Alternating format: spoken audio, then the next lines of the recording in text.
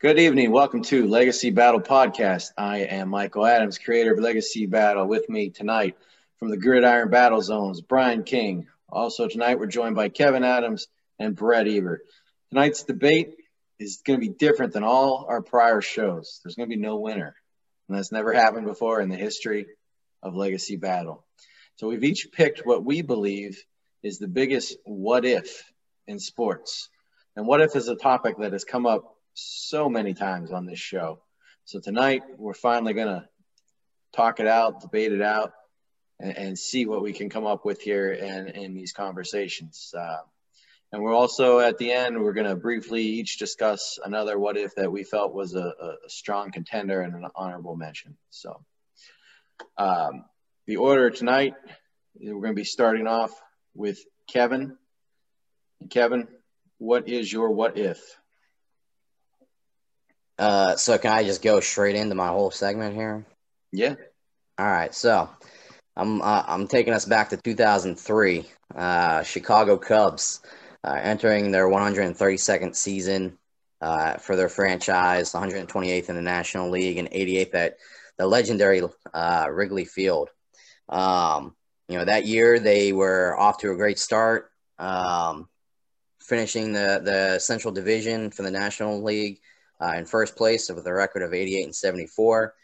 First round of the playoffs, they beat Atlanta, and then they went into the second round to go to the World Series.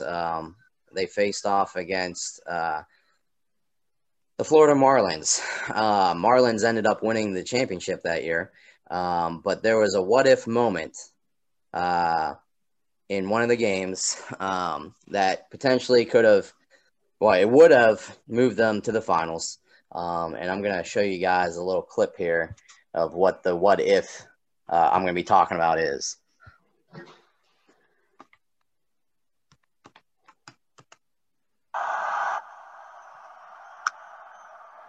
Reaching into the stands and couldn't get it. He's riddled with a fan.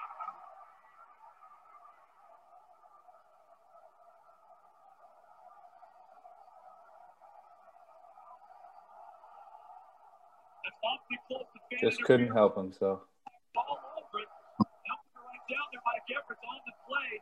If Alou has to reach into the stands, it's fair game for the fans to catch the ball. If the fan reaches out over the field, then it can be ruled fan interference. That is very, very close.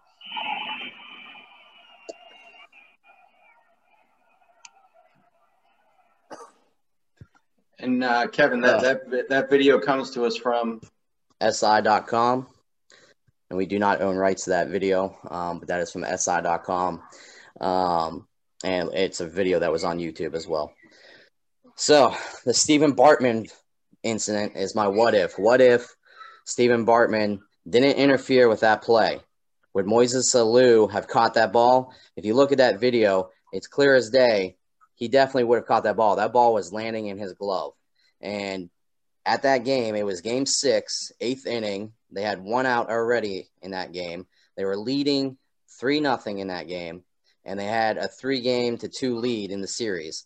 And that catch would have given them out 2. Now, there's some people that argue that that wasn't the main issue of why they lost that game. Alex Gonzalez made a serious error later in that inning, which caused 5 unearned runs. But the Cubs were first in their division. They were ready to go to the finals, and this was the game that was going to put them there. And Bartman interfered with that play, and Moises Alou was definitely going to catch that ball. Okay. Well, what do you, Brian, what do you think would have happened if that play didn't happen? Well, I mean, I think there's a good chance, of course, like Kevin said, that the Cubs go on to win that game, and that would have eliminated the Marlins, obviously. Then you have to wonder, the Marlins won the World Series in 2003, and then another year passed, and then in 2005 they had a massive fire sale where, I mean, just any asset that the franchise owned, they just got rid of. And so Josh Beckett is one of them. Yeah. And so you have to wonder, does that fire sale happen If this play doesn't happen, it's hard to say because it seemed like the fire sale was kind of justified by the owner because they had won the World Series. But had they not won the World Series, or are they still hungry? It's hard to say. So it's a quality what if, not only because of what would have happened with the Cubs, a chance to break that what was 100-something odd year streak of not winning the World Series, but also what it did to the Marlins franchise as well. That's true. I'm going to take a different route here. I'm going to say the Cubs, they just weren't that good. They only won 88 games that year. That usually doesn't even get you into the playoffs, 88 games. Usually it's 90-plus to get into the playoffs. The year before that, they only won 67 games. And the years following, they won 89 the next season, but then they only won 79 and 66. So it's not like this team was stacked. They had a nice run that year. They made some deadline acquisitions and bringing in Kenny Lofton, of course, and Aramis Ramirez, pretty much taking the last strain of life out of the Pittsburgh Pirates on that trade. But I just don't think they were that good, and I really think it was the curse of the Billy Goat. That's what I'm going with. What about you, Brett? Hey, that's one of the most infamous scenes for one of the loneliest fans in the history of sports, to be sitting in that seat, everybody's eyes on you. I mean, just that picture speaks 1,000 words when he's sitting there by himself with his headphones on. And the poor guy had to disappear. But I think it's a little crazy to blame a game that this wasn't a third out of ninth inning. This wasn't like the end of the game. So I think it's kind of tough to blame it all on one guy. And as Kevin said, they had made Alex Gonzalez had made an error, a really big one that ended up scoring, I think, 3 runs in that inning. And then they also had intentionally walked 2 players in that inning early on that eventually ended up scoring as well. So I think the Cubs just kind of imploded. Now, does that play a factor in their inning implosion? Possibly. I mean, it got emotions high and it maybe got them off their game. Maybe that's why Alex Gonzalez was, made that error. Who knows? You never really know. But I think it's kind of hard to blame it on just that one fan and that one play. Kevin? Well, we can argue, though, that, sports is a very highly mental game. And, we've had – in our hockey games, we've had calls not go our way, and then our team self-imploded. It's the mental part of the game, and I think this play completely got to the Cubs mentally, and they just couldn't recover. And then, as you see, the error there by Alex Gonzalez, and they just kind of fell off the wagon there. And then the next day, they lost Game 7. So from the what-if aspect of it, Kevin, since it's your topic, had it not happened, do they win that series? And do they also go on and win the World Series, which would have been, I believe that was the Yankees that year that the Marlins team? Are they taking out Derek Jeter and company? So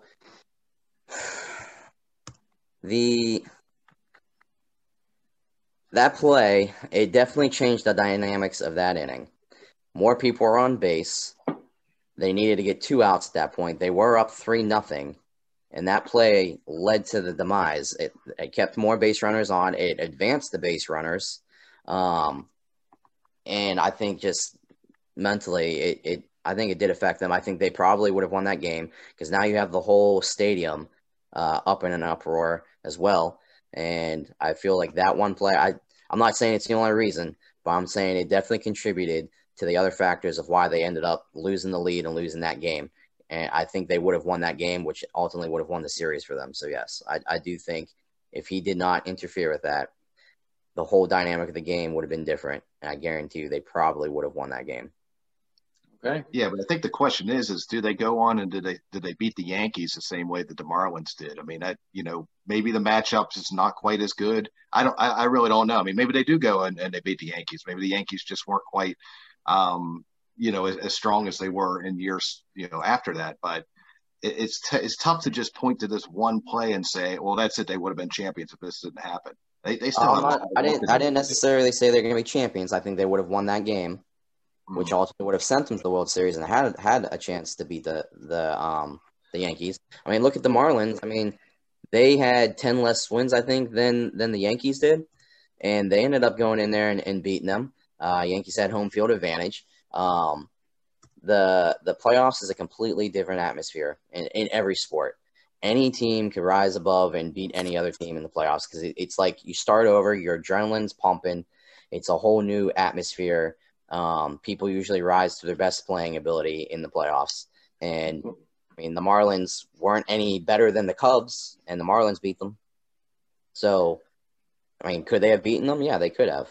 Well, I think we can all just agree that it was the Marlins' destiny that year. I think we can all agree to that, the way things fell upon down. So, Brett, let's move on to you. You're up next. What is your what if? All right. So tonight I'm going to be talking about his airness, Michael Jordan. Before I get into, in my opinion, the greatest basketball player to ever play the game. I know that's going to sting a little bit of LeBron fans that might watch this, but that's okay. You're allowed to have your opinion. But my what if is going to be, what if Michael Jordan did not retire in 1993? What could the Bulls have pulled off in the years to come? What could Michael Jordan have pulled off in the years to come? And we could go over Michael Jordan's stats and records and awards, but that could take a whole show if we really started to go over that. So we'll just kind of focus on some of the key points here. But he played 15 NBA seasons, obviously most with the Bulls, Chicago Bulls, a little bit with the Wizards.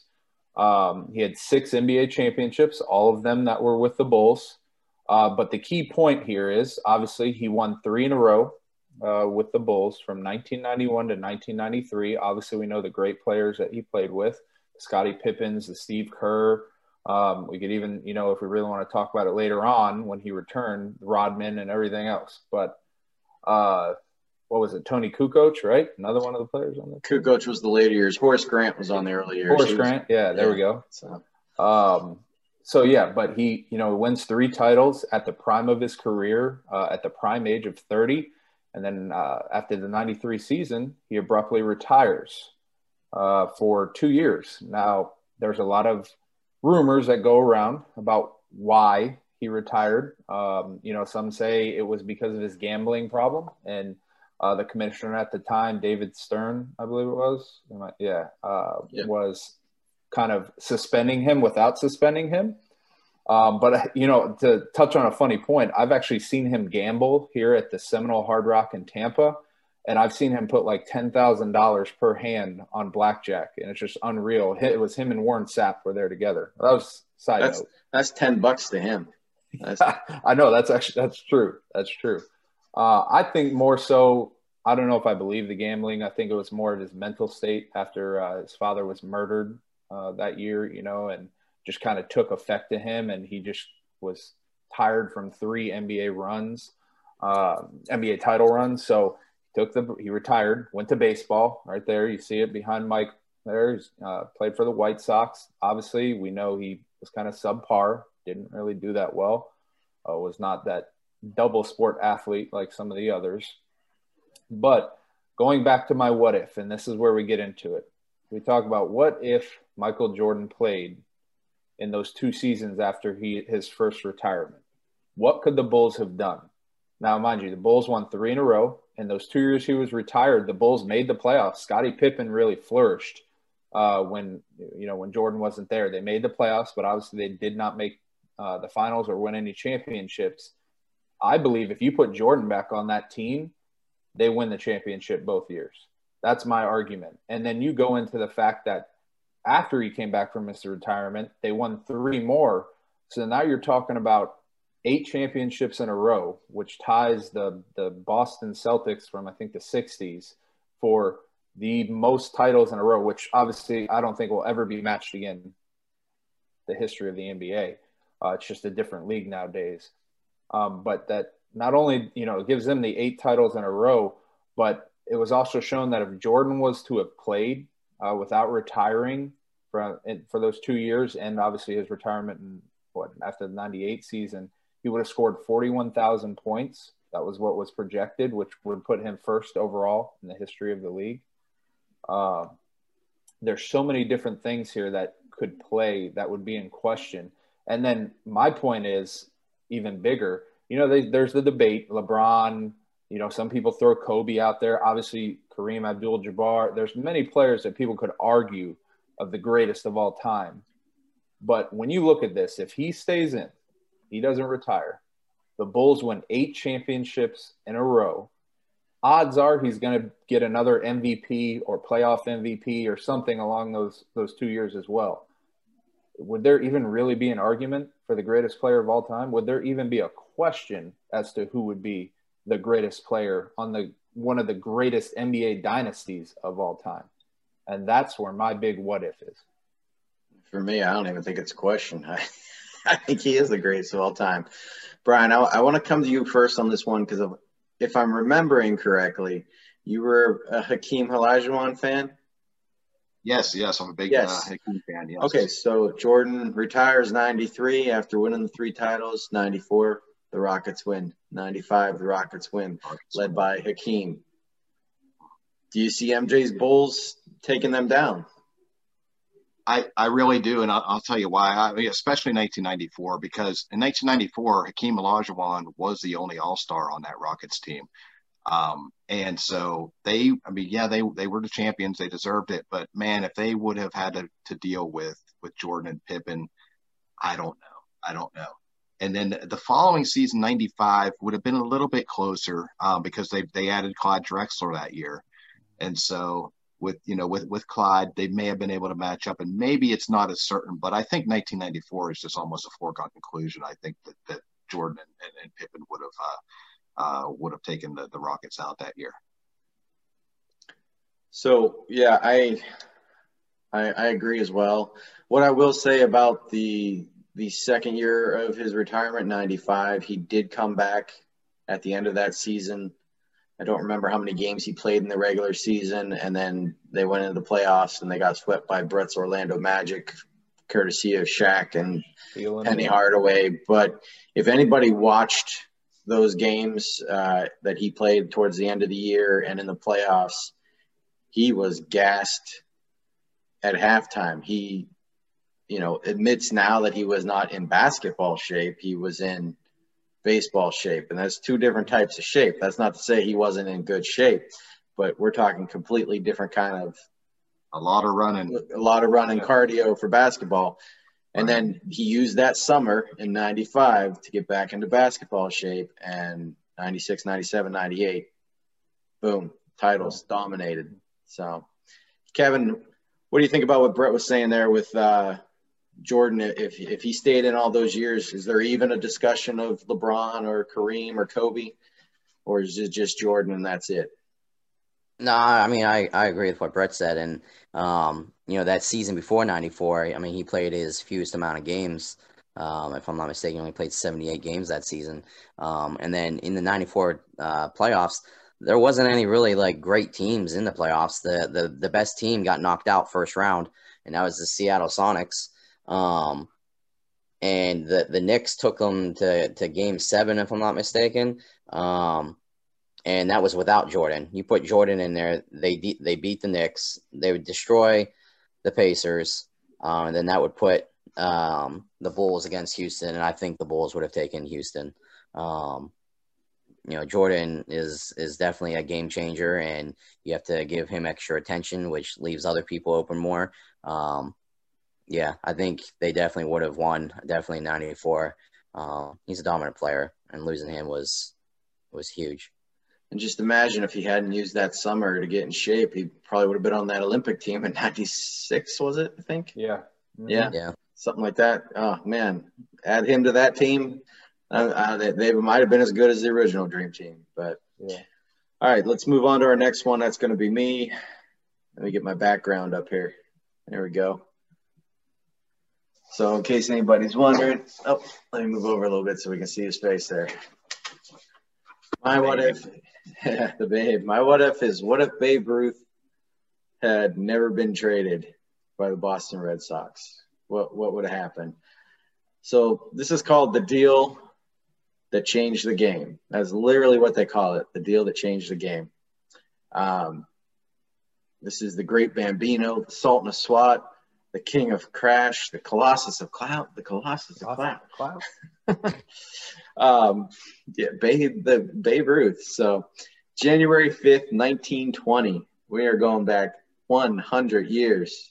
It's hard to believe that he is just still as well known today. You know, the name Babe Ruth is just hung around. But on that day in history, he was traded from the Boston Red Sox to the New York Yankees for the sum of $125,000, which doesn't sound like much now, but back then that was, you know, that was a good penny.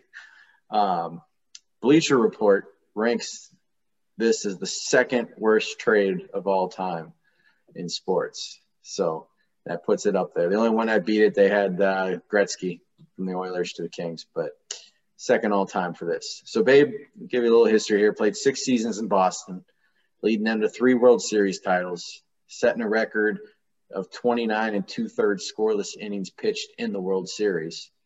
He hit .306 for his time in Boston with 49 homers. And this was as a pitcher.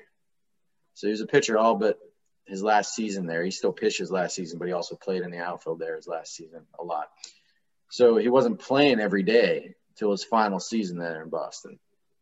But he did win 89 games for them as a pitcher and a 2.19 ERA over his career there, which that's good enough for 17th all time. Think of how many pitchers have pitched in baseball. So he gets traded, or he was in Boston. They had the 3 World Series titles. He gets traded to New York, stops pitching, becomes a full-time outfielder, and then he becomes, as we all know, the greatest home run hitter of all time. He leads New York to 7 pennants and 4 World Series championships, sets the all-time single-season home run record several times. He beats his own record. And he went on to become a .342 hitter. I don't think people realize that this guy's batting average on for his career was .342. That's outstanding. That's good for 10th all time. Everybody, you think Babe, you think home runs, but quite a hitter.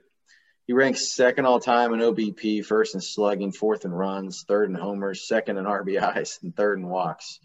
So 100 years, and he's still dominating in all his stats. But the what if comes in at this part. From 1920 to 2003, the Boston Red Sox never won a World Series, and it's called the Curse of the Bambino.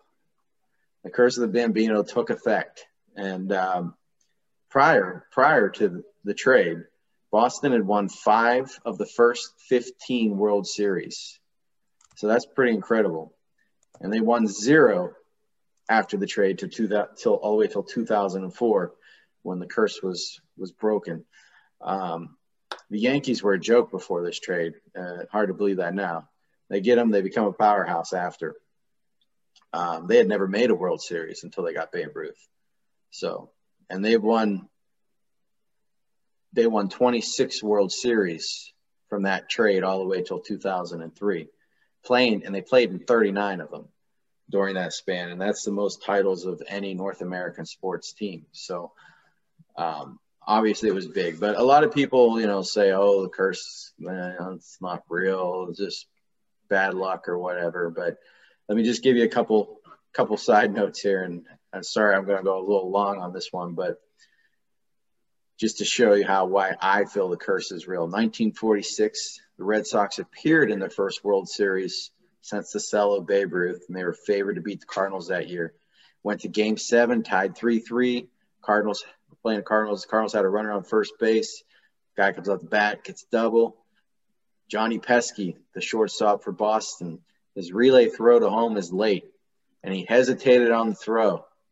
And people believe it was because the curse held his arm up, and that allowed the Cardinals to score. And there is film footage of this occurring, but people say it's inconclusive. Then we move to 1948. Red Sox finished their regular season tied for first place, and they lose the pennant to the Cleveland Indians in the Major League's first ever one-game playoff. So they hold that prestige of losing their first ever one game playoff. In 1949, they needed to win just one of the last 2 games of the season to win a pennant, but they lost both games to the Yankees, who would go on to record 5 consecutive World Series from there. Then we're going to jump to 1978. They had a 14-game lead in the American League East over the Yankees on July 18th. They somehow still don't make it to the playoffs that year.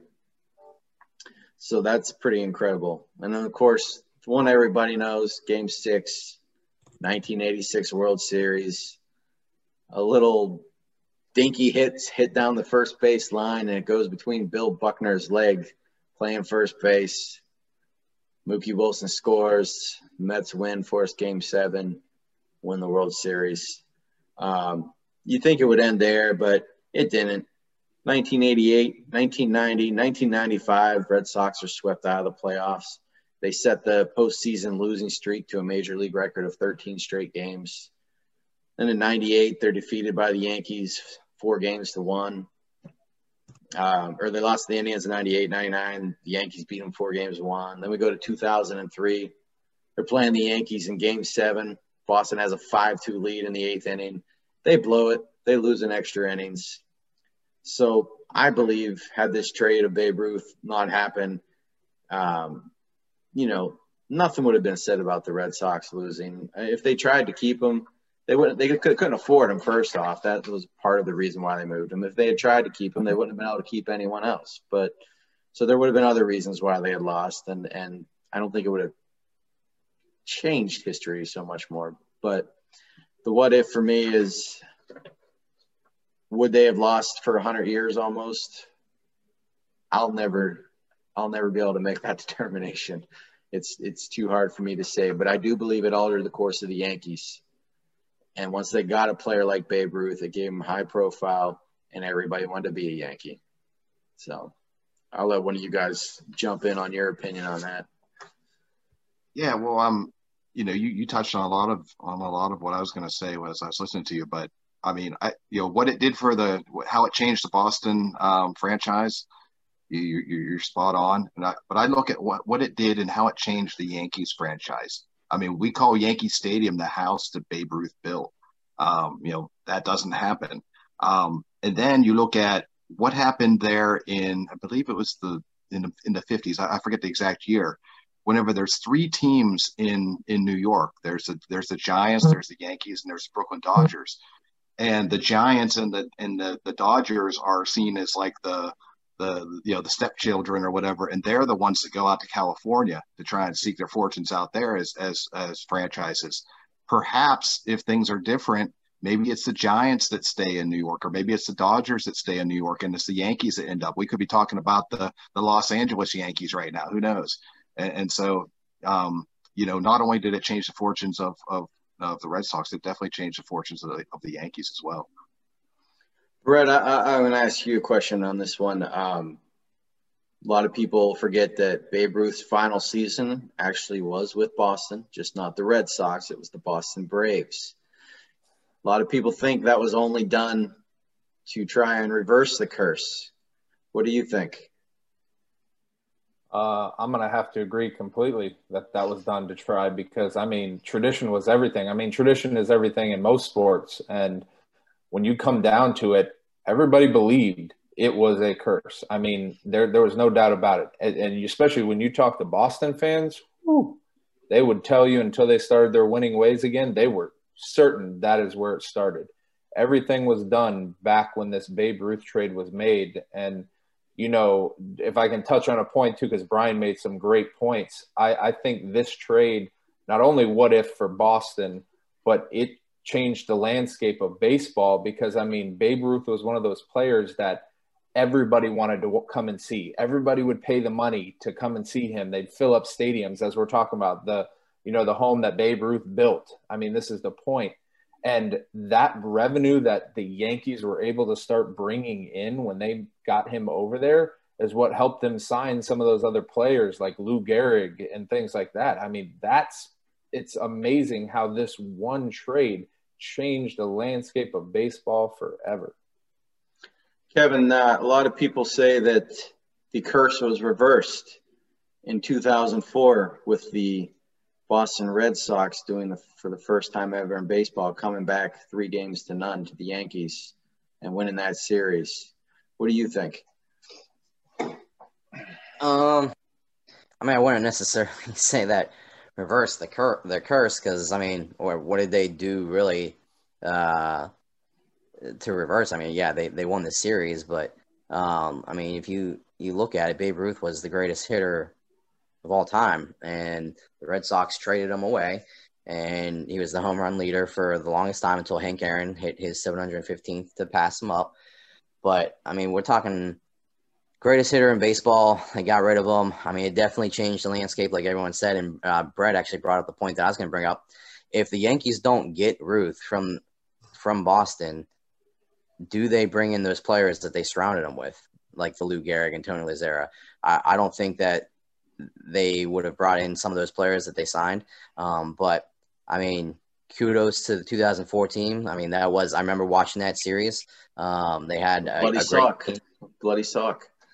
Yeah, Curt Schilling with the Bloody Sock.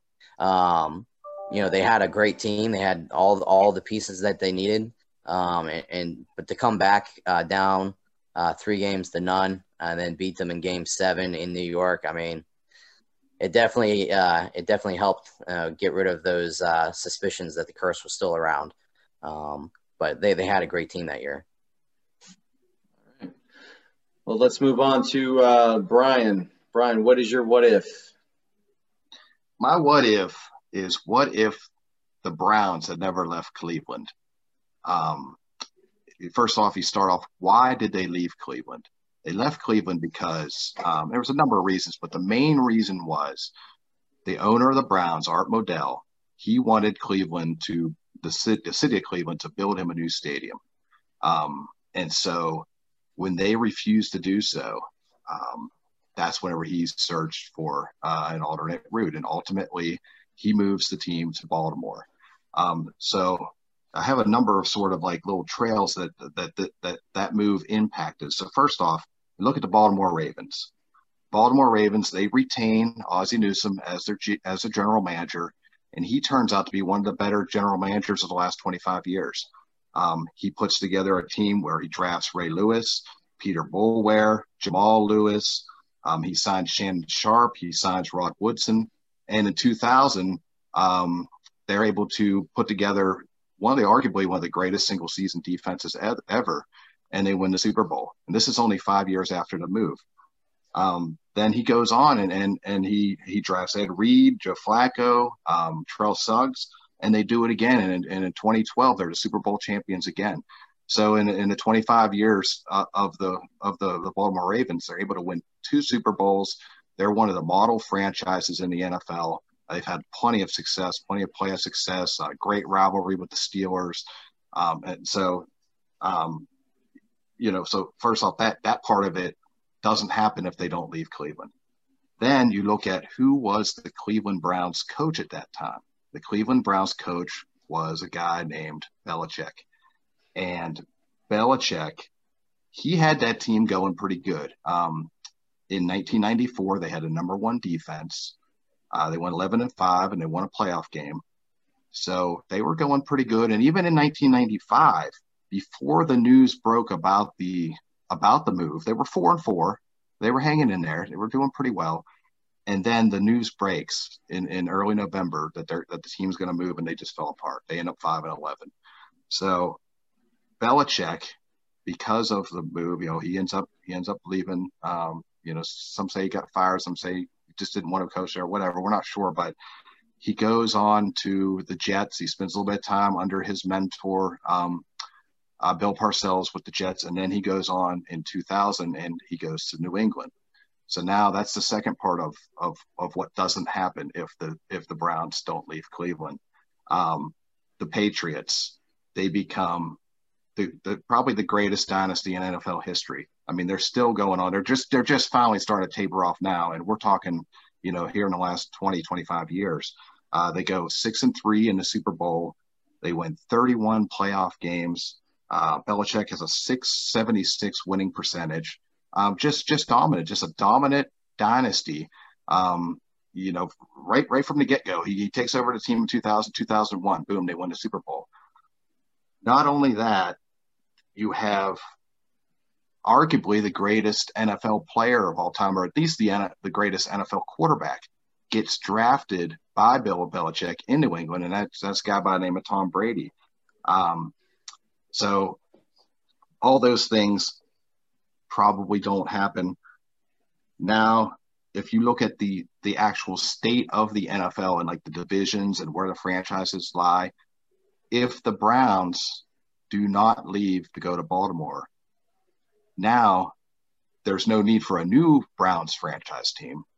And in 2002, when they had 32 teams and they realigned all the divisions, they would have only had 31 teams. So where does that other team come from? Do we get a team in LA, because at the time LA did not have a team, or do we get a brand new team in Baltimore, or do we get a team in Toronto or OKC, or there's a number of places where a team could have came about. So you have all those things that would not have happened had Cleveland not left or had the Browns not left Cleveland. And so, and what would getting back to Tom Brady, what would have Tom Brady been? Would Belichick have still drafted him? Maybe he would have been a Brown and part of the Browns' potential dynasty, or maybe he's just some guy that spent a couple years on somebody's practice squad and that's it. You never know what could have happened. But the way I look at it is, if this does not occur, Cleveland had let's say they had some of the ingredients for a potential dynasty that would have maybe rivaled what we actually did see in New England, because they had the GM, Ozzie Newsome. They had the arguably the greatest head coach of all time in Bill Belichick.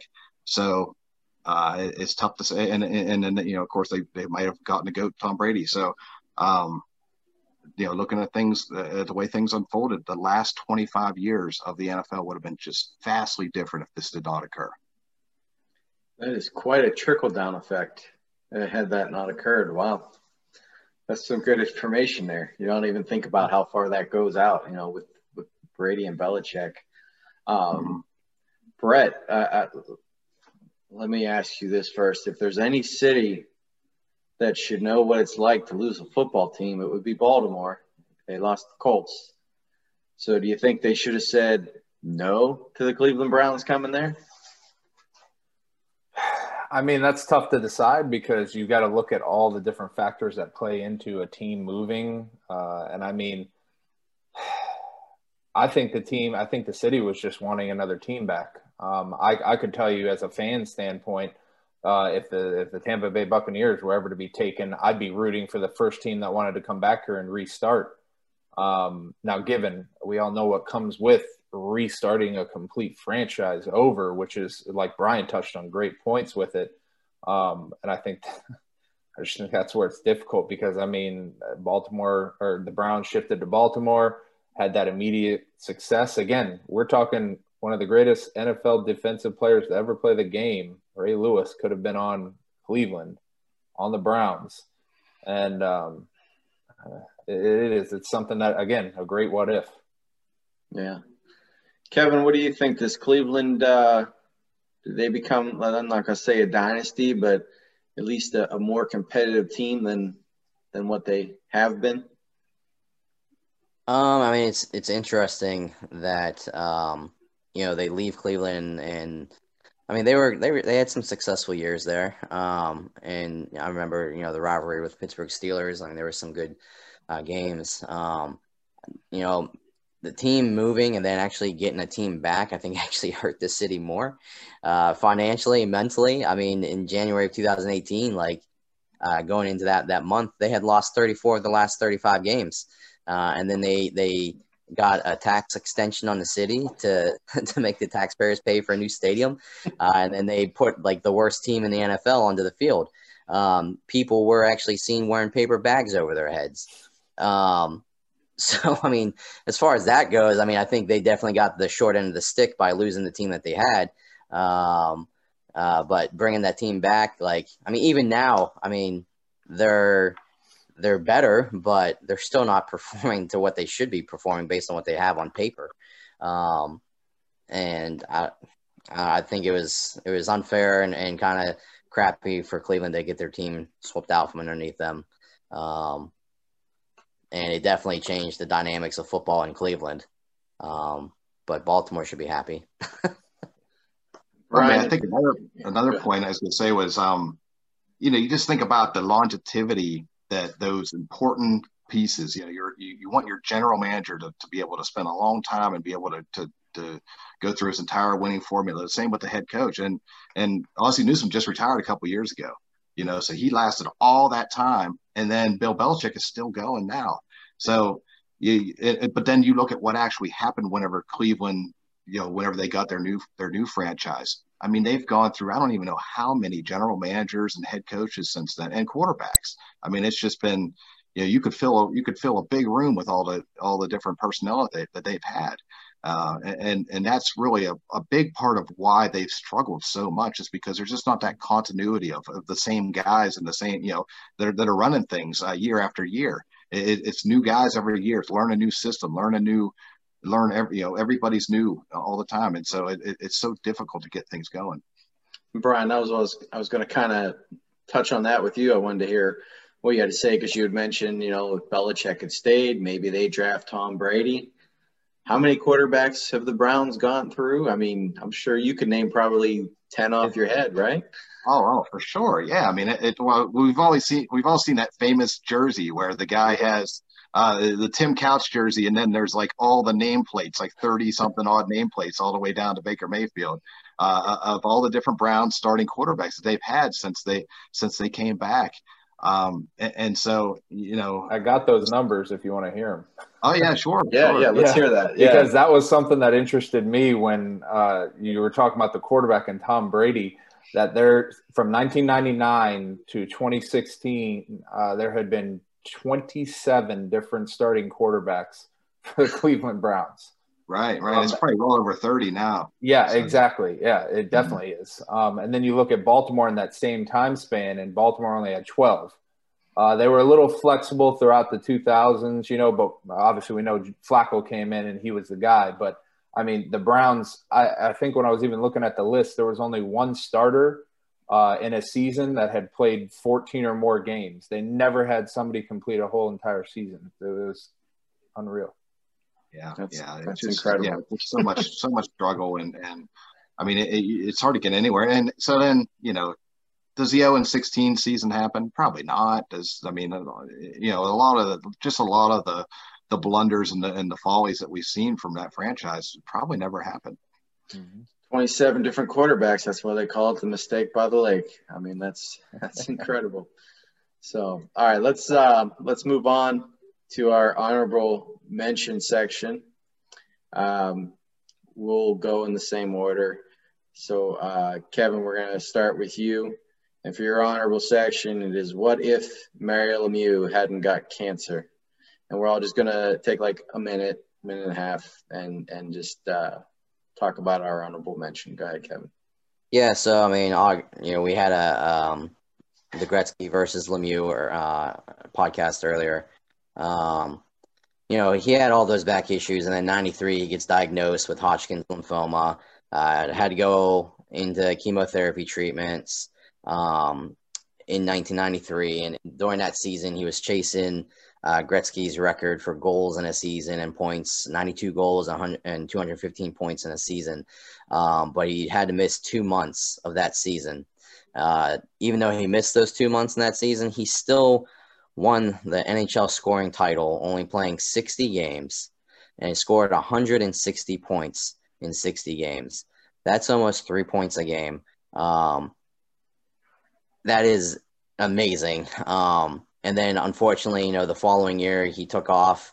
He had to take medical leave of absence because of he was just getting tired, fatigued, because of the radiation treatment from the cancer. But then he did end up, returning the season after that to win the Art Ross Trophy before he ultimately announced his retirement in 97. But, I mean, he was one of the best players to ever play the game. And what if he didn't get that cancer and miss a whole season and whatnot? Would he have broken more of Gretzky's records? I think so. Have to agree. Yeah. All right. Yeah, I think he probably breaks 200 points at least. I mean that's never been broken by anyone else. If I'm not mistaken. No one else but Gretzky's ever gotten 200 in a season. So I think maybe Mario's got a good shot at doing that. Yeah. All right, Brett. Your honorable mention. What if Michael Jordan, who you had earlier, doesn't retire the second time? All right. So you look at the Bulls' 1998 season; they were 62-20. The team actually set the NBA record for most wins over a 3-year span, 203 wins and 43 losses. Jordan was averaging 28.7 points a game in that 1998 season, which by today's standards would be phenomenal. Obviously, they won the championship that year. And then again, he retired. Was it the physicality on his body of 3 more championship runs? I mean, I know that championship runs can beat people up. Was it that? Was it just I want to be home with family? Nobody truly knows. You can all speculate. But with those numbers, I just feel like he comes back in the following season or beyond, instead of just jumping to the Wizards a few years later. I honestly don't see a team. I know that there were some up-and-coming teams again, but I don't know if I see a team that could challenge them. And Jordan, again, we're talking about my personal opinion, the greatest ever, that could challenge them in a 7-game series. So I actually do think they get another championship and at least one in the next 2 to 3 years if he plays. I agree. At least one, maybe two, and changes history. He only left because Phil Jackson was leaving. If they kept that band together, Phil Jackson doesn't go to the Lakers, and we don't get Shaq and Kobe, winning their titles. So one little move changes history. So, Brian, let's move on to you next. It looks like I cut off half of Elway's head here, but you've got what if John Elway had stayed with the team that drafted him, the Colts? Right. So, I mean, the reason why Elway did not want to play for the Baltimore Colts was because he sort of saw the writing on the wall. And it wasn't even so much him, it was more his dad, giving him advice. And he said, look, this franchise is not healthy right now. It's not looking good. And ultimately he was right. The Baltimore Colts end up leaving in the in the still of the night, and then they go out to Indianapolis. So if Elway stays with the Colts, there's one of two things could happen. Either he stays with them and he does so well that the Colts end up not moving. Now that one's kind of a little bit far-fetched. I don't think that happens because I think the writing was already on the wall. The other thing that happens is John Elway was one heck of a baseball player, and he was drafted to Major League. So I think that the latter is probably more accurate. It's that he goes to baseball and maybe he ends up, being a star, an all-star, maybe even a World Series, who knows? But he had a lot of potential on the baseball side of things.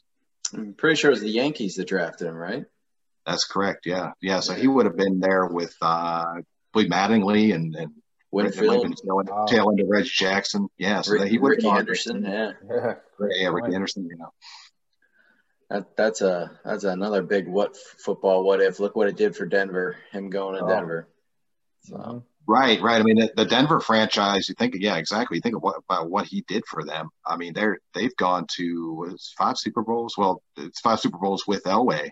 And so do they even have a ring right now? Does that even happen? I mean, he was even the owner whenever they won the Super Bowl here most recently. Yes. So is who even, or not the owner, but the GM? Yeah. Who even is the GM in Denver right now? If that doesn't occur, it's tough to say. Yeah. See, there's one thing I don't like about that whole situation though. Is you got drafted by that team, and then you kind of slap them in the face because you don't want to play for them, kind of like Eli Manning did to the Chargers. And you could say, what if that didn't happen? Would the Giants have won a Super Bowl too? But I think it's a disservice to the draft when you refuse to go to the team that drafted you. I get that, but I think Elway's is a little bit different because the Chargers weren't in the same kind of state as the Baltimore Colts were. The Baltimore Colts were like, you could definitely see the writing on the wall. That franchise was not in good shape at all. And so it was just a business move. I don't think it was anything personal from the Elways. It was just a business move. Like, look, I don't want to get on a sinking ship. Right. Right. Okay, let's move on to our last honorable mention. That's going to be mine. And it's, can you smell what The Rock is cooking? What if The Rock had never gone to Hollywood? This is one of the biggest what ifs in wrestling. The Rock was several-time world champion. He had all those great matches with Stone Cold Steve Austin and, of course, Triple H. And, he was still on top when he decided to take the pin for Brock Lesnar, kind of passing the torch on to Brock Lesnar. And he, left, went pretty much full-time Hollywood. He'd come back every few years and just do one match, like at WrestleMania or something, just for the fans and because for the love of the sport. He really, truly does love wrestling. But so he passed the torch to Brock Lesnar, who then, out of nowhere, he just up and retires from wrestling at I want to say he was maybe 23, 24 years old. Very young, Brock Lesnar retires. And kind of left WWE with no top star, which forced them to create new stars, obviously. So, it was Edge showed up, became a big star. John Cena really took hold. Dave Batista, big actor now, of course. But, they took over kind of the reins of the WWE. Randy Orton got real big too. So the what if comes, though. If The Rock had stayed, how many classic matches could he have had with these guys, and how many more titles could he have had? Now, right now, it's always debated. When we had our wrestling show, we said that the top four was Hogan, Flair, Rock, and Austin.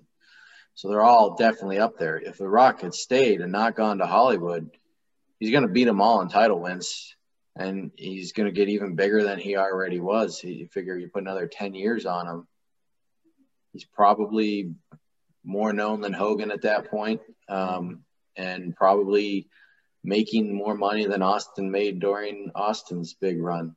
So it's a pretty big what if from WWE. Obviously, The Rock I'm going to say he made the right decision.